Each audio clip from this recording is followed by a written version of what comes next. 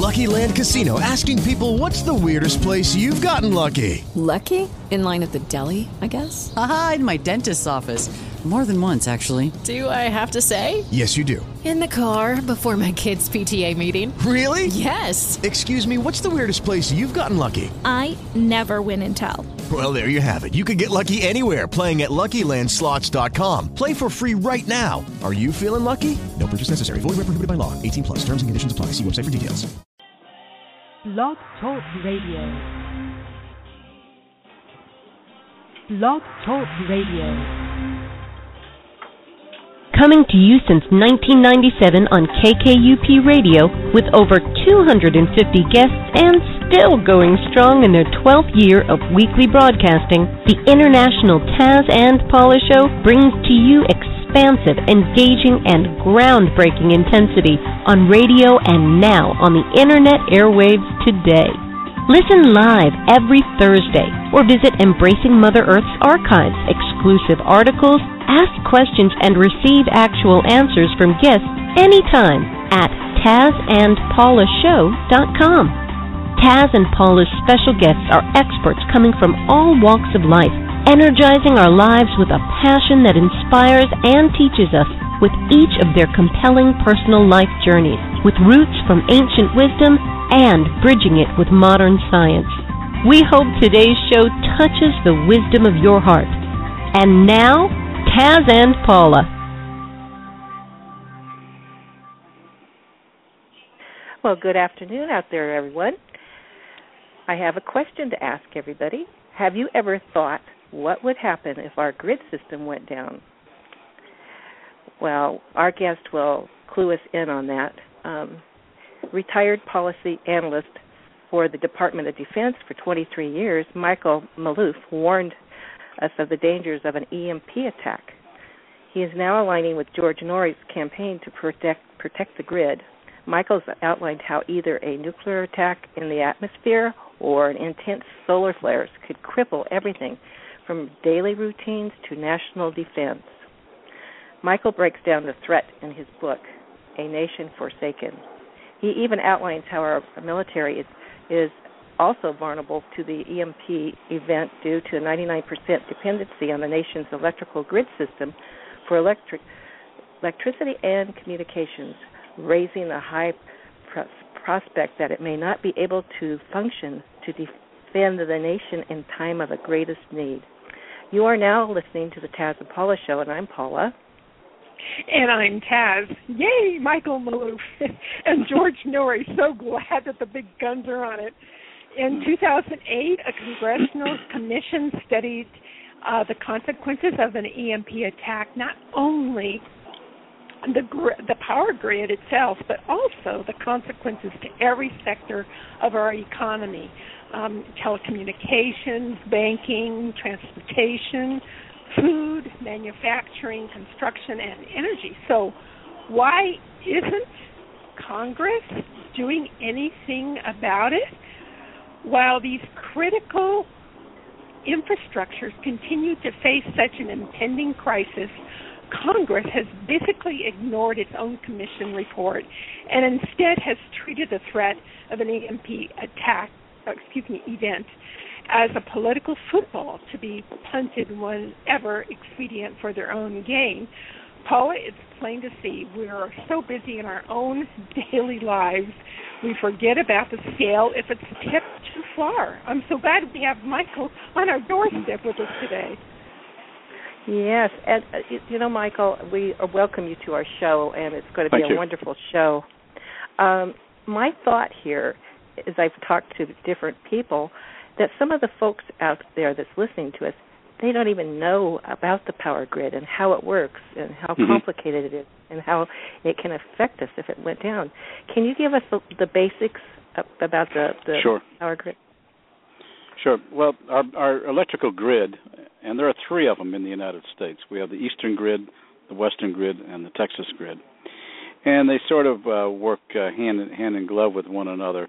But they are meant to provide the essential electricity to make this country work from our industries and our power plants to into our homes, and we just take all of this for granted. We just assume things are going to work. We have automated control systems which require electricity, and if we have serious, as you pointed out earlier, serious critical infrastructures that depend upon the grid in order to function, and these are life-sustaining critical infrastructures now. These, by life-sustaining, I mean we rely on communications. We rely on our not only the grid, but the communications, the ability to deliver food and water every day, the ability to pump our fuel into our cars, even to make our cars run because they have electrical automated systems themselves. Also, our ATM machines, our emergency services, all of these are predicated on the ability of that grid to work. Well, we've been, over the years, we've been basically building on the grid with more and more demand, and as the demand increases for more electricity to meet more exotic and new levels of technology that we put on it, we just add on. We basically have a jerry-rigged system in effect throughout the United States now, and what happens is that and there has been some tinkering with it to try and make it immune to, let's say, nearby lightning strikes and what have you, but nothing that would compare should there be an electromagnetic pulse event, either from the sun or from a man-made source of high-altitude nuclear explosion, that the pulse of which is far stronger than lightning, far stronger than even a solar flare, and it can knock out all vulnerable electronics. And so and this has been the subject of my book, why the federal government, who's known about this for years and years and years, has really done very little, if anything, about it. And given all the other pressures we have coming, they're not addressing it. For example, the federal government, of course, has control over the U.S. Department of Homeland Security, and we've been trying endlessly to get the Department of Homeland Security to make EMP one of their 15 national planning scenarios. These scenarios are what kicks in should there be an emergency, such as hurricanes, tornadoes, flooding, even terrorist attacks. And from those planning scenarios, the state and local officials take their lead, and then they devise their own planning scenarios based upon the national plan scenario. Well, if you don't have one for EMP, then that means your state and local officials haven't done it either. So if an EMP occurs, especially over a wide geographical area, then we have to assume that almost all communications will be knocked out. Your emergency services, which also rely on electricity and communications, may not be able to function, and your law enforcement will be in a similar condition. And basically, then you're on your own. And that's one of the reasons why I and a few others are calling for reestablishment or recreation, if you will, of the civil defense locations throughout the country, like we had during the Cold War, to have food, water, essential medication stored so that if there is such an event, people will know where to go to. Now, this is a vulnerability to this nation. When you combine this vulnerability with other vulnerabilities that we're now seeing occurring, such as the flooding of immigration coming over the borders unchecked, which could also include your Al Qaeda units that merge in with your drug cartels and your MS-13 people, which already are in about 1,200 U.S. cities. We see a pattern of activity here that portends a very serious vulnerability to this nation. And what's really incredible is that all of these vulnerabilities could be fixed, including EMP. Michael, I have a question. My question is, when we talk about protecting our system, is this a protection field that goes around in some way that if the electrical impulse were to strike it, or I mean, I'm thinking if the solar flares from the sun, it's like you never know when that's going to happen. True, you know? true. And so is there some kind of field or protection field that it would hit first before? Well, if we can, as we upgrade the grid and all electronics upon which it depends, we should be putting in radiation-hardened chips, technologies that can be able to withstand that. Now, by doing that, we begin to mitigate the problem very, very, in a great way. But if we don't do anything, then we're highly vulnerable. Now we can, and the systems are being upgraded all the time. What they need to be doing is putting in more of your radiation-hardened chips, being able to ground these facilities. And as you point out, if a solar flare can hit at any time, now the response from the utilities is, well, we'll get about a few hours notice from NASA, and we can shut down the grid. Well, what we've discovered is that if you get a direct hit, and even from a nuclear device, you could burn out even something that's turned off. So what we need to do is be able to harden that grid, be able to put in more capacitors, be able to put in more grounding of all of our systems, all of our utilities, and that needs to be done on a nationwide basis. Now, how do you go about that? Well, ideally, if we had a greater priority from the federal government and had somebody under the National Security Council that could coordinate federal, state, local activities to harden the grid systems and the utilities across the country, then we help mitigate it. Now, we're not going to eliminate it entirely if we get some kind of a hit, because something's bound to pop. But it will not be completely knocked out as it would be if we did nothing. Is that like a cloak or something that would be out there? Is that like a what? A cloak, you know? No, it would be within the individual systems. We've got to be able to. It would be built within the hardware itself. There wouldn't be any cover per se, a literal cover, like you would have on a Faraday cage to store some valuable electronics and what have you. But it would be more of upgrading the hardware itself so that it's able to withstand an electromagnetic pulse. Electromagnetic pulse is a high intense form of energy, electromagnetic energy, such as your X-rays, your gamma rays, and these come at terrific speeds. And if your electronics are not protected, including your grid, then it will just knock them out or fry them altogether and absolutely destroy it. And I mean, there have been instances where there have been nearby lightning strikes on unplugged equipment, electronic equipment that got fried. So it's not impervious. Even unplugged stuff is not impervious to such a condition, and that's why we need to ensure that we in providing a protection of our grid system, whether from natural or man-made means, that we start focusing attention on that type of technology. It's going to cost. And this is where the federal government, in cooperation with the states and local governments, can begin to do something. But again, I think you need that national coordinator. Now, we do have legislation that's pending in the House called the SHIELD Act, which has passed the House about 2 or 3 previous times, but it's never made its way through the Senate. And the latest version of the SHIELD Act does address the hardware issue, and it then gives the federal government authority to direct the utilities to fix these things.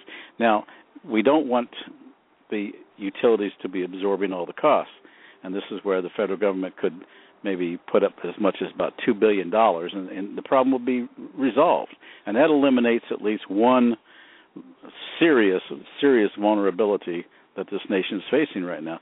Because if the lights go out and all communications go out, nothing else is going to matter. We're going to have over 300 million people who are potentially facing certain death, and we're talking 90%. And this is an estimate by NASA just from a direct solar flare. should it hit Earth. And some of these solar flares are 14 times the size of the Earth itself. So it would encompass the entire Earth. It would throw communities back into the 19th century. And if you're able to live without your lights and electricity and running water and all that stuff, then you're going to be okay. And you have a means of obtaining food or growing your own food. You'll be fine in that regard. But then you're going to be fighting off people, the have-nots, who are going to be wanting what you got. So you're going to have basically anarchy and chaos. And it can be very catastrophic for the society, and that then leaves us extraordinarily vulnerable to other potential threats as a consequence. So it sounds like the solar flares are even more dangerous than well, they're the most immediate threat, because we're going through that period now of a solar flare maximum, and they can spin off at any time. It depends upon if the to keep it in the simplest terms, if the sunspots on the Earth, on the sun, are in approximate alignment with Earth, then we are highly vulnerable.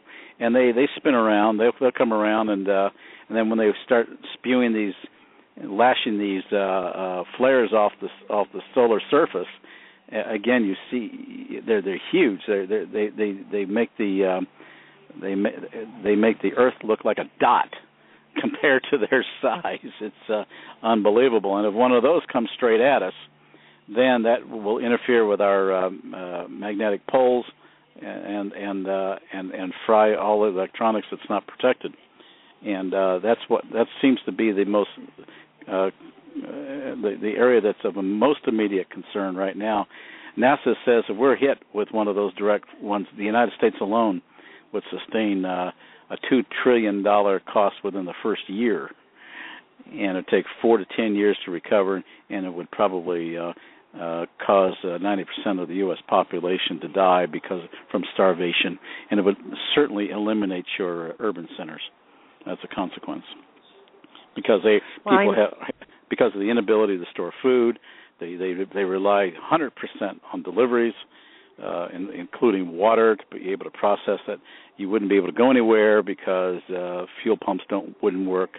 It can be rather catastrophic. And all the things that we take for granted, like stoplights, how they work on automation, the pumping of the gas, the ATM machines, even the regulating the flow of your natural gas and oil through pipelines, the million miles of pipelines that crisscross this nation, all of those would be jeopardized, and you would have secondary fires and explosions.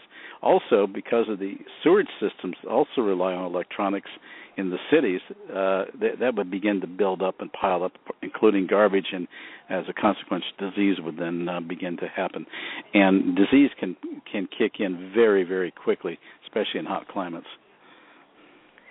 Now, we're going on a lot of alternative electricity, like solar and wind, and it's not going to be sufficient for the entire population. In fact, it's minuscule compared to what energy demands this country has for everything today. I was just thinking it would be a non-starter. Well, there's some cities like San Francisco. They're going to try to get off the grid. So yeah, but they've got to be sure that what they have is that that there are no electronic components. Those electronic components could also be jeopardized. I might also add your nuclear power plants. They have generators that can kick in, but that they will only last for as long as there's fuel, and then you have the potential problem of overheating of the nuclear core. And then you have what occurred in Japan a few years ago at Fukushima, in which then areas then become irradiated and you can't enter them because the cores were not cooled off. Well, we're also beginning to see another problem occurring, and you said you're in the San Jose area, I believe. Yes. You had an episode there a few years ago in which somebody shot out some 17 transformers. We're seeing this occurring in additional cities. And we think that, and when you shoot out the transformers, and given the precision of where they hit those transformers, the idea was to cause the coolant within those transformers to leak, and then thereby fry the transformers. And many of those transformers are so large that they have to be special ordered, and they're very difficult to replace in normal times. And we've seen some episodes now in New Jersey, and the concern among security officials is that this may be the basis for something larger to happen. And I think security officials are watching this very closely, because the San Jose episode was not the first. And if people know where to hit these transformers, know where they're located, first of all, and they're not in physically secure areas oftentimes, then that poses a vulnerability. We've never had threats to the homeland like we're beginning to see occurring now, and we're not ready for them. And I know some of us have been warning since the mid-'70s of these prospects of vulnerabilities from a physical security standpoint. Your electricity, your towers and what have you, they're all open, and they're not protected in any way. And if there's minimal protection, there's ways around it, especially if someone's determined to hit them and be successful and creating havoc. Well, the terrorists could come in and hit all over the United States. I mean, separate places. Well, as I said, you've got the cartels. You got the cartels and the MS-13 people already in 1,200 U.S. cities, and there's information out there that shows that Al Qaeda and the cartels have been talking to one another and working with one another just in an attempt to potentially smuggle into the United States. And given the flow of immigration that we're now seeing down at the border, unchecked, unregulated now, a lot of those young children, if you can call them that, are young people who could potentially be sleepers for the cartels and the MS-13 people, and they could actually infiltrate and actually plan these kinds of activities within our communities throughout the United States. And are the trucks allowed to go across the border without being checked? I mean, I know at one point people were complaining about that, and they come back and forth without being checked. Is that still true? Yeah, as far as I know. Well, again, I don't watch the border that closely, but on a day-to-day basis. But I know of the instances, and if they are checked, it's probably very superficial now because your Customs and Border Patrol people are in such high demands of changing diapers and what have you. So it's very difficult. I really question, Michael. Also, what about putting the grid system under the ground so it's not as vulnerable in that way that people can see things? And how would that go? Well, it basically would require a massive investment that to put everything underground that we just don't have the resources to do right now. We can build walls around it and what have you, but and we can certainly harden the grid, and that's what we ought to focus on. We ought to go with what is rather than trying to expend money that's going to take years and years and years to replace completely with a new system. And even then, if you have any attenuating wire, they can act as antennas and still burn things out. So that's why it's really essential to harden everything. That's key. Plus, harden it. There's the states like New York that can't have it underground and Louisiana because of flooding. Well, yeah, underground. Louisiana down in New Orleans, it's already under normal circumstances. New Orleans is 5 feet below sea level, so nothing could go underground in those locations along. And about 70% of your population is generally along the coastlines anyway. What is the holdup as far as doing 0-point energy out there? I mean, and I know Tesla has created aspects that I think our military might be aware of at this point. And what's the matter going in that direction instead of doing archaic forms? Well, again, it's going to take time and resources and money and time, and I think we're on borrowed time now. You can work up exotic systems and what have you, but what we need to focus right now on is fix what we have, and let's get that going. Then we can work on the other stuff. Now, well, how do we go forward to shape? I was going to say, I'm shocked that the military is dependent on the grid system. Why don't they have their own system so they don't have to be? Well, they're working on a microgrid, but again, that's going to be dependent on, and it's only in a very few locations on an experimental basis, and even that's exposed, and it probably feeds in from the regular grid system on the outside. But it's and they also, their watering systems and everything on the bases depend upon the civilian sector, and if that's why we've really got to start focusing on fixing the U.S.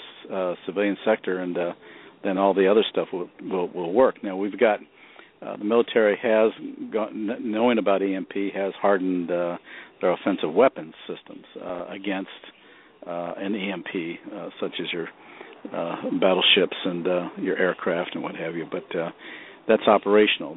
That has nothing to do with the ability just to function, and they haven't been able to do that.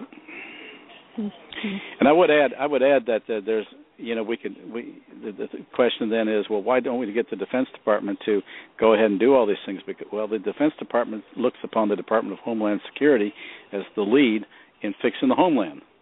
So, and therein lies the rub. And if DHS is lax, then nothing's going to get fixed. And right now they're lax. Well, the Homeland Security is a fairly new organization. Oh, you got to go. Okay. Okay. They're fairly new organization. Are they well organized? The Homeland Security. It came about as a result of 9/11, and a lot of agencies were thrown into it. And I would say that is one of the single agencies whose morale is the lowest today among the federal agencies. They have a lot of responsibility, but there's a lot of infighting and people are on burnout anyway, because we've been on alert constantly since 9/11, and people are just getting tired. And then you have the usual and customary bureaucratic lethargy that kicks in, and we've seen that time and again. And the ability to coordinate and work with other agencies also is lacking. So it's a mess. Wow. We need a big cheerleader. Hey, how do we president? How do we take up how do we loosen up Congress here to go forward on what needs to be done? Well, I think we're hoping that after the November elections that we're going to see some changes in Congress that'll be more prone toward being proactive in this area. And again, as I said, we're already on borrowed time, and they're going to have to act fast. And I think that we need to. The SHIELD Act is a good first start, and if both House and Congress passes that, even after the legislation is passed, it will take at least 5 years to get fully implemented. So we're talking about some lead time. That's and if we're already on borrowed time, anything after that is going to be. We're going to be in an increasingly compromising position, and then we have a lot of people on the outside world who hate our guts, and more now they're getting missile and nuclear capable technologies that they could potentially use against us. So we not only have the internal vulnerability and threat, we also have the external, and therein is why, even though we have oceans separating us from other conflict zones, this can actually come back and bite us rapidly. So we need to be writing our congressmen. I think a very conscientious effort needs to be done in that regard. Now, just before we went on, you and I were talking, and I was on Coast to Coast for about 2 hours the other night, and spoke to George Noory, and right after our broadcast, the next day he called my boss, and I work with WND, WorldNet Daily, and he said we need to form a partnership. He wants to use his program in cooperation with us push for the passage of that national legislation. And of course we're all for it, and we're gonna be doing what we can. In fact, this weekend I'll be going out into Colorado to do some TV taping for that purpose. He has a TV program as well, so I'll be working on that aspect of it as in addition to doing my regular work. But we want to.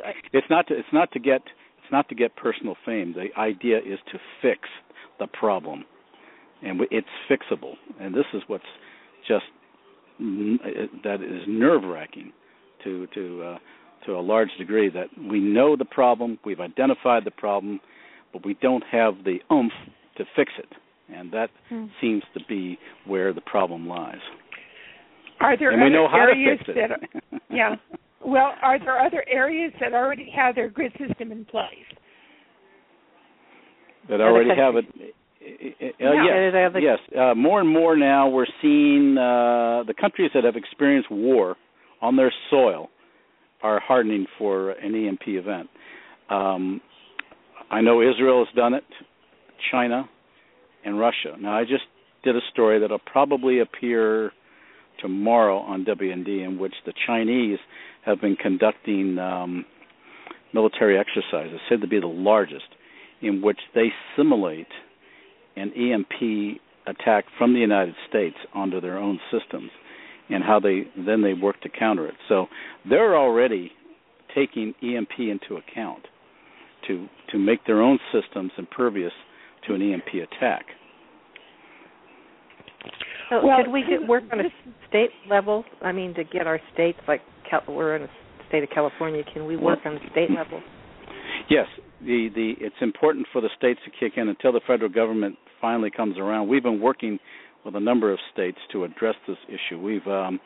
What we've done is, and we're trying to get it done, is get states to write to their governors and to their legislatures and legislators, which have jurisdiction over their utilities, by the way, to take that necessary action to harden those grids within a certain time frame. We were successful in getting Maine to come up with legislation that was successful in working on ways to harden its grid, and we're working with a number of other states, New York,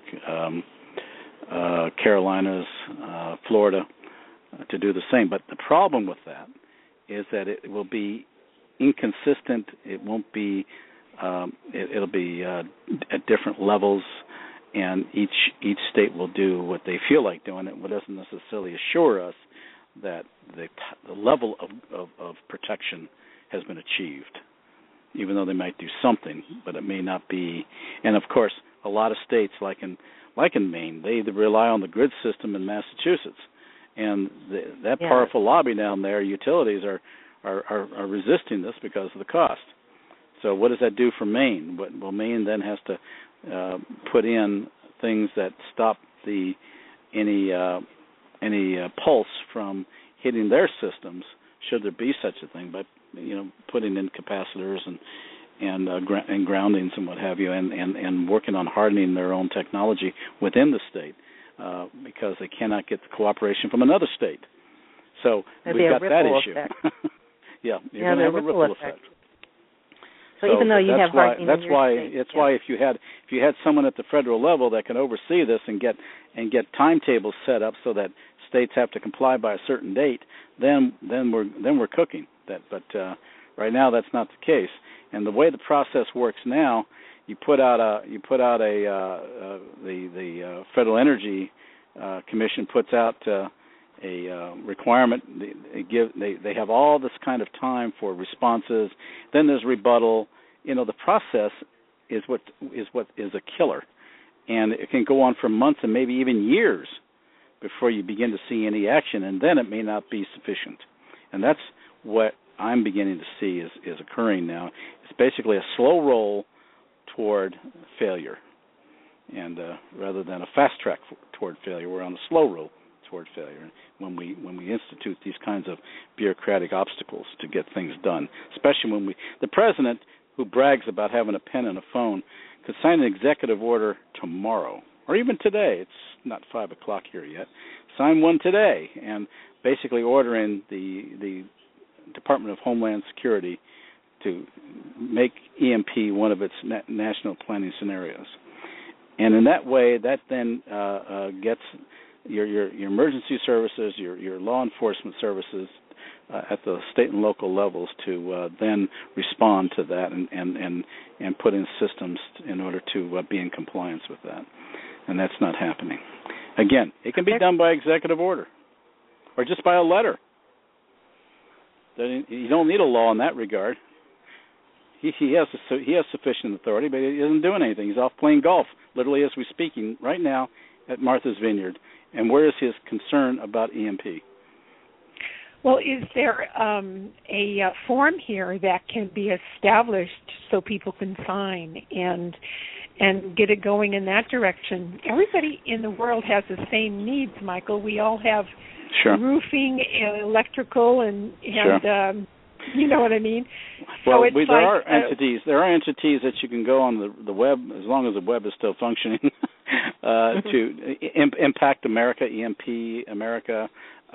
We have set up a EMP coalition here in Washington. It's again an informal group. The House of Representatives has now created an EMP caucus, and it's chaired by Representative Trent Franks from Arizona. And there's a number of others who sit on that, mostly Republicans, few Democrats, not many, but they are trying to push the legislation now, at least in the House, and they're having to overcome Representative Frank Upton, who's chairman of the Energy Committee, who's in the pocket of the utilities, and as a consequence, things aren't moving. So we've had to come up with alternative approaches to try and get that legislation passed in the House as well. And certainly in the Senate, it's dead, as long as we have the current leadership that's over there. Well, we can remove people and say, you know what, you're ousted. We need you to work together with everyone. Yeah. This is, maybe we have to take steps in that format. Well, it's a start. You got to replace what that's why I said November should be. If things turn out right in November, then I'm hoping that we can start moving forward with this stuff. Again, we're already way behind the power curve, but we need to do something to get going if we're going to operate in a legal fashion. And as I said too, the president has executive authority to do certain things already within his own executive agencies, and he's not doing it. Okay, what would it take to get him moving? What's that? What would it take to get him moving? Well, you might have to sign up for his tea time, I don't know, on the golf course in order to get to him.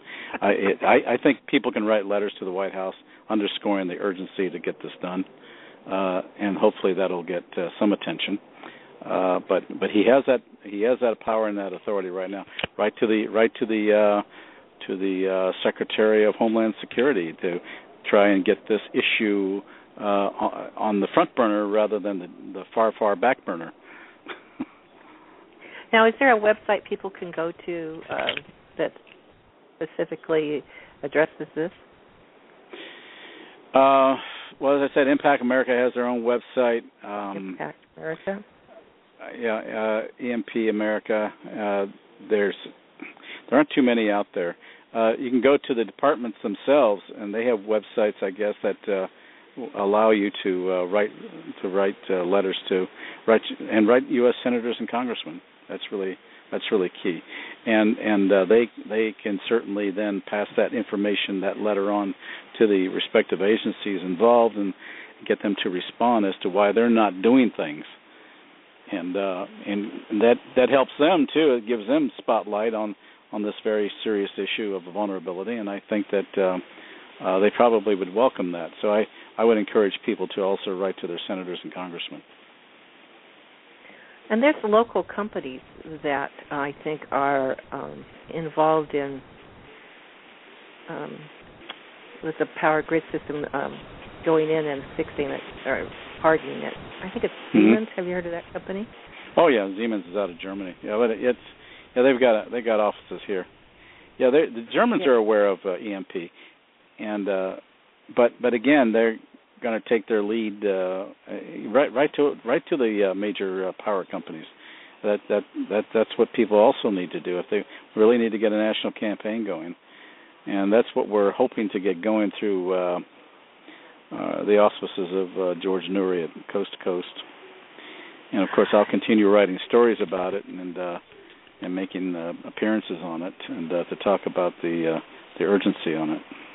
Yeah, we can. Well, there's a simplicity aspect here, and that is, if we're affected, so are other countries. I mean, the food and everything else. So why not? Why do countries not work together on this instead of making the spread ridiculous? And again, it's like a family of unity coming together on the planet to not only protect its people but protect the planet as well. So, I think we need to go in a different direction here. Maybe we need to look on a larger scale. Well, I think you need to hit all of the buttons at the same time. Frankly, who on the international scale will be listening? Now, countries, the most industrialized countries of the world will be mostly affected. Your less developed countries, your third world countries, will be far less affected because they don't rely on the grid system as much as we do, or on deliveries, automated systems like we do. We're probably this country is probably the most vulnerable throughout the world right now. Well, do we ripple into Canada? Mm-hmm. When absolutely, our grid system, yeah, absolutely. There was a solar flare strike in '89 that hit the Quebec Dam, and the pulse came down. It knocked out the lights of 6 million Canadians, and then that pulse came on down the eastern grid and was stopped by a capacitor in Allegheny, New York. And if that capacitor didn't stop that pulse, it would have knocked out the entire East Coast as well. So we are connected, to answer your question. Yeah, so we need to be working with Canada also. Yes. And Mexico, I'd add, because they have systems, too, that on which, probably people closer to the border probably have some electrical exchanges. But I think that more and more we're going to be needing to work with other countries on this. The UN, of course, is dead on arrival. Can't get them to focus on anything. And they haven't focused on half the world problems that exist right now. So we basically have to work from within and then get our leadership, for what it's worth, to start working with other countries to do the same. Well, I think we need to worry about our own country first. Yeah, I think so. I think the priority should be here first. Work at the federal, state, and then at federal levels, and begin to try to get some action going. I know the Brits are very concerned about this too. The British, their Ministry of Defense has voiced similar concerns about the impact of a EMP, and so they're taking certain actions themselves. So the British have been very attuned to this. Would add too that insurance companies now are coming around more and more. Lloyd's of London, for example, put out a warning to insurance companies with whom they work, saying that if your company is knocked out from an EMP, don't expect to be insured. Oh, that might be a angle to come across with, yes, because money talks. It's a very good angle. Get insurance companies to start imposing that requirement on companies. That's another approach. Absolutely. Yeah, that's a good one. You have a book. I have a book. You have released. Let's talk about that. Okay. It's called A Nation Forsaken, EMP. It's about EMP, and it's about why this, how the federal government has forsaken this country and not taking action on EMP. And it's called EMP: The Escalating Threat of an American Catastrophe. And it's available on Amazon and at WND Books. And it lays out in very stark terms what those threats are to our critical infrastructures from an EMP, whether natural or man-made. And and I also get into toward the end on what individuals can do for preparation for their families should there be a widespread geographic blackout that could last days, weeks, months, maybe even years, and what they need to do to protect their families and what have you. And as I said, your urban centers are going to be most affected by such an event. And I would encourage people to read it. It gives them a better foundation of what needs to be done and to explain the problem.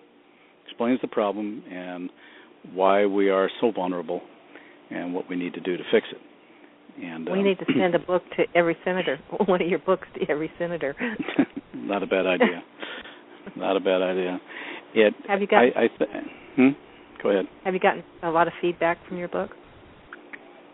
Well, you go to Amazon. There's been it's been liked by 4.5 out of 5 people. So I think the view about it is that it's very worthwhile, very forthcoming, and easy to read. This is a very technical subject, can be, but I'm not a techie, so I had to put it in plain talk English so that I would understand it. So and that's what I've done with this book. And it's not a very long read. It flows very, very nicely, but it gets the point across. And I think that's what.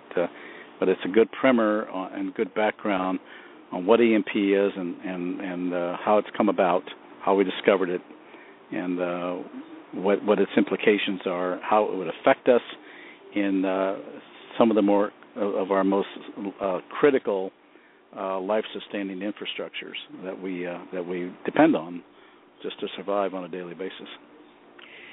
For all the people on their smartphones. Yeah, forget it. That will be eliminated.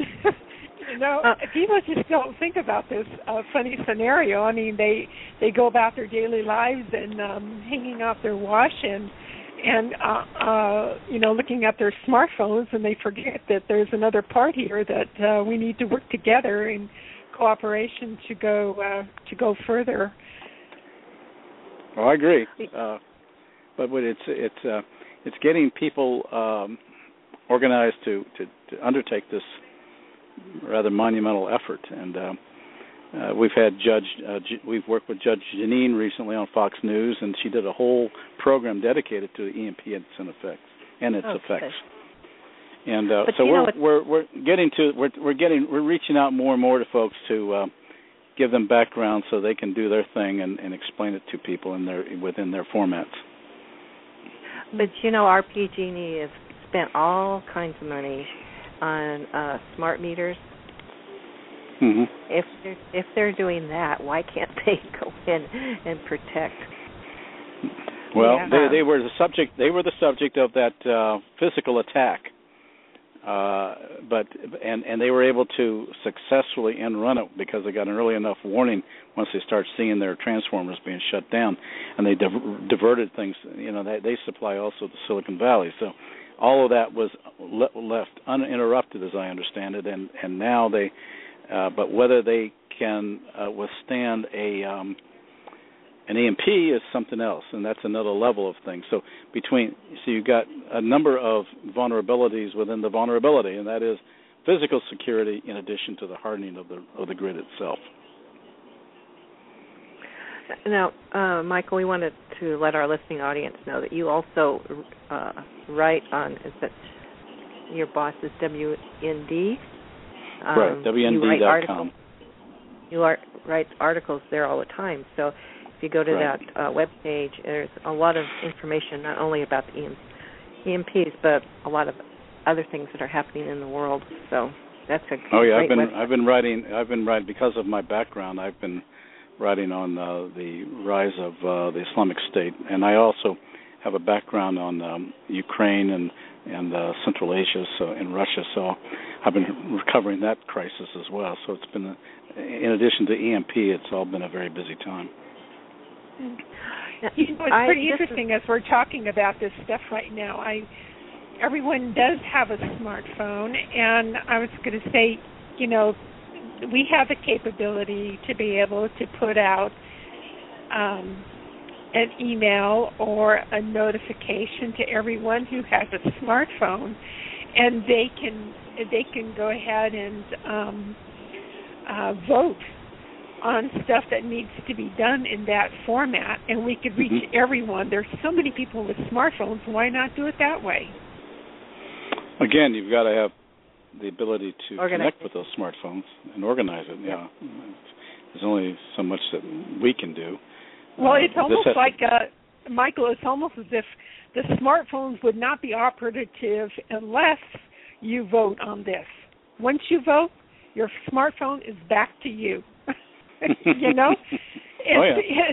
You know what I mean? It's a thing that this has to be passed. Let's take care of it. And, you know, and they have to read a certain paragraph or whatever so they know what's going on. And it's like a necessity. Well, if there is an EMP, all the smartphones will be wiped out. So it's because your major communication hubs will be probably greatly affected as well. So the smartphone will be useless, and of course the younger people will be panicking as a consequence. Well, there's so many things that people gathered together to go to Congress, and it still doesn't work. So we have to have the right congressman in there. Well, that's the start, and you know, they're confronted with a lot of issues. They're on 5 weeks vacation now, so these kinds of urgencies are not on their minds at the moment. They are concerned about other issues, but this is not one of them right now, and it needs to be. You know, their issue is to get voted back in. That's what they're concerned about. Yeah, they're always campaigning, but they've got to see some substance, and we're not seeing it. We've got to have people who go there to get things done rather than to massage a political career. So the problem here could be the lobbyists from the utility companies. Yes, they're in those congressional offices all the time, and people like Fred Upton receive a lot of campaign contributions from them. Yeah, I say let's stop lobbyists, but I can't do that. But I mean that causes a lot of problems. The lobbyists. Yeah, you're not going to get rid of the lobbyists, but what you can do is get your state authorities to start working on the utilities, and at the same time to track it to go to the federal government, start taking legislative action. We need a president who can really look upon this as a national priority. I think people were stunned when, during the last campaign, I think it was, that Newt Gingrich, when he was a presidential candidate, was asked what is the number one national security threat, and he says EMP. Everyone shook their heads. What is an EMP? But he knows about it. Gingrich knows all about EMP and what its impact is, and he's part of this unofficial EMP coalition that we have here in Washington. There's about 28 members. It also includes James Woolsey and Gingrich and a few others that are notables. And but again, it's all ad hoc. It's all unofficial, and it's just talking to members of Congress and trying to get them to get that legislation underway. And that's where we've been focusing on now, is getting that legislation pushed to get this done. And if it can pass the House, then we got to work on the Senate. And right now, the Senate is a non-starter. Since we continue to be a nation of laws, we got to work within the law. Yeah, manipulate it. Well, whatever works. Yeah, as long as it won't be the first time. Yeah, exactly. So we all have to write our congressmen, and maybe if we get a web. Maybe if we and I would also add your governors, and your state legislators as well. Now, California is regulated by the Public Utilities Commission. Mm-hmm. Mm-hmm. Would it do any good to write them? Yeah, write to them. Yeah. I think as many people to write as possible and as often as possible will be key. Now, is Roscoe Bartlett still in Congress? No, he was defeated. He's out, but he does talk about the issue, but it's not from the outside now. He has no legislative powers of any kind. So he's still a major advocate of dealing with this, eliminating this EMP threat. But he's on the outside now. He was very instrumental years ago while in Congress to push this effort. In fact, it was through his efforts that we even got the Congressional EMP Commission to convene and put out its 2008 study. And that study is very comprehensive. If anybody wants to, they can just Google EMP Commission and actually read the whole thing on a PDF.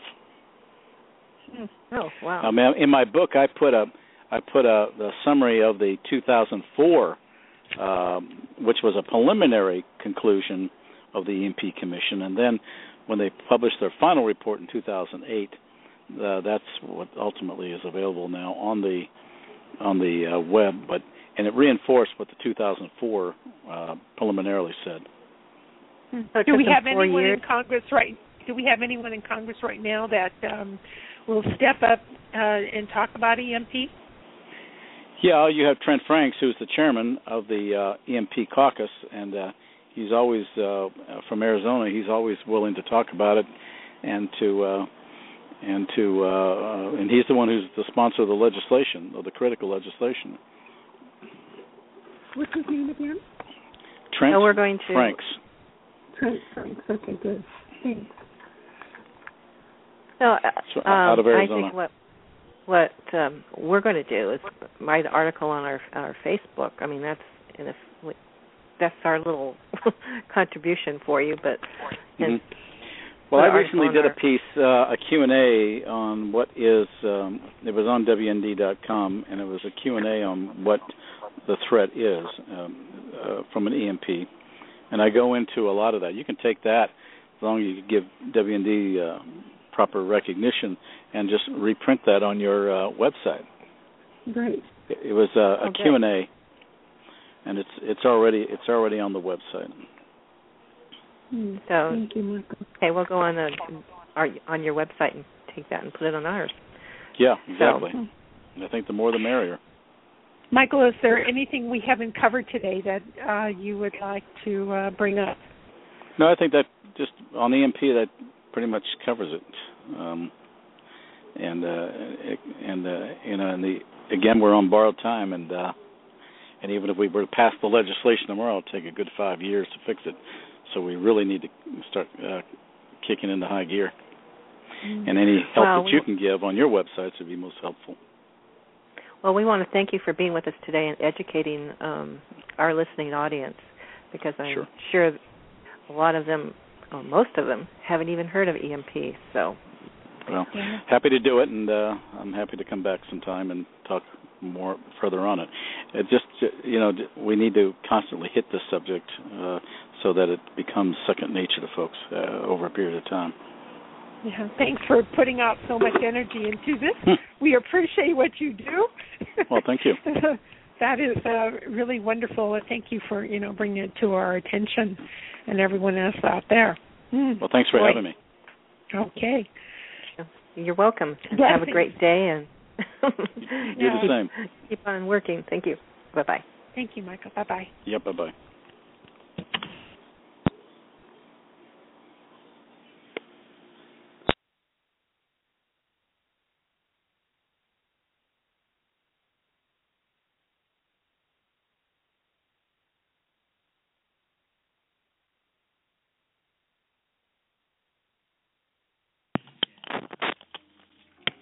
With Lucky Land Slots, you can get lucky just about anywhere. Dearly beloved, we are gathered here today to... Has anyone seen the bride and groom? Sorry, we're here. We were getting lucky in the limo and we lost track of time. No, Lucky Land Casino, with cash prizes that add up quicker than a guest registry. In that case, I pronounce you lucky. Play for free at LuckyLandSlots.com. Daily bonuses are waiting. No purchase necessary. Void where prohibited by law. 18+. Terms and conditions apply. See website for details.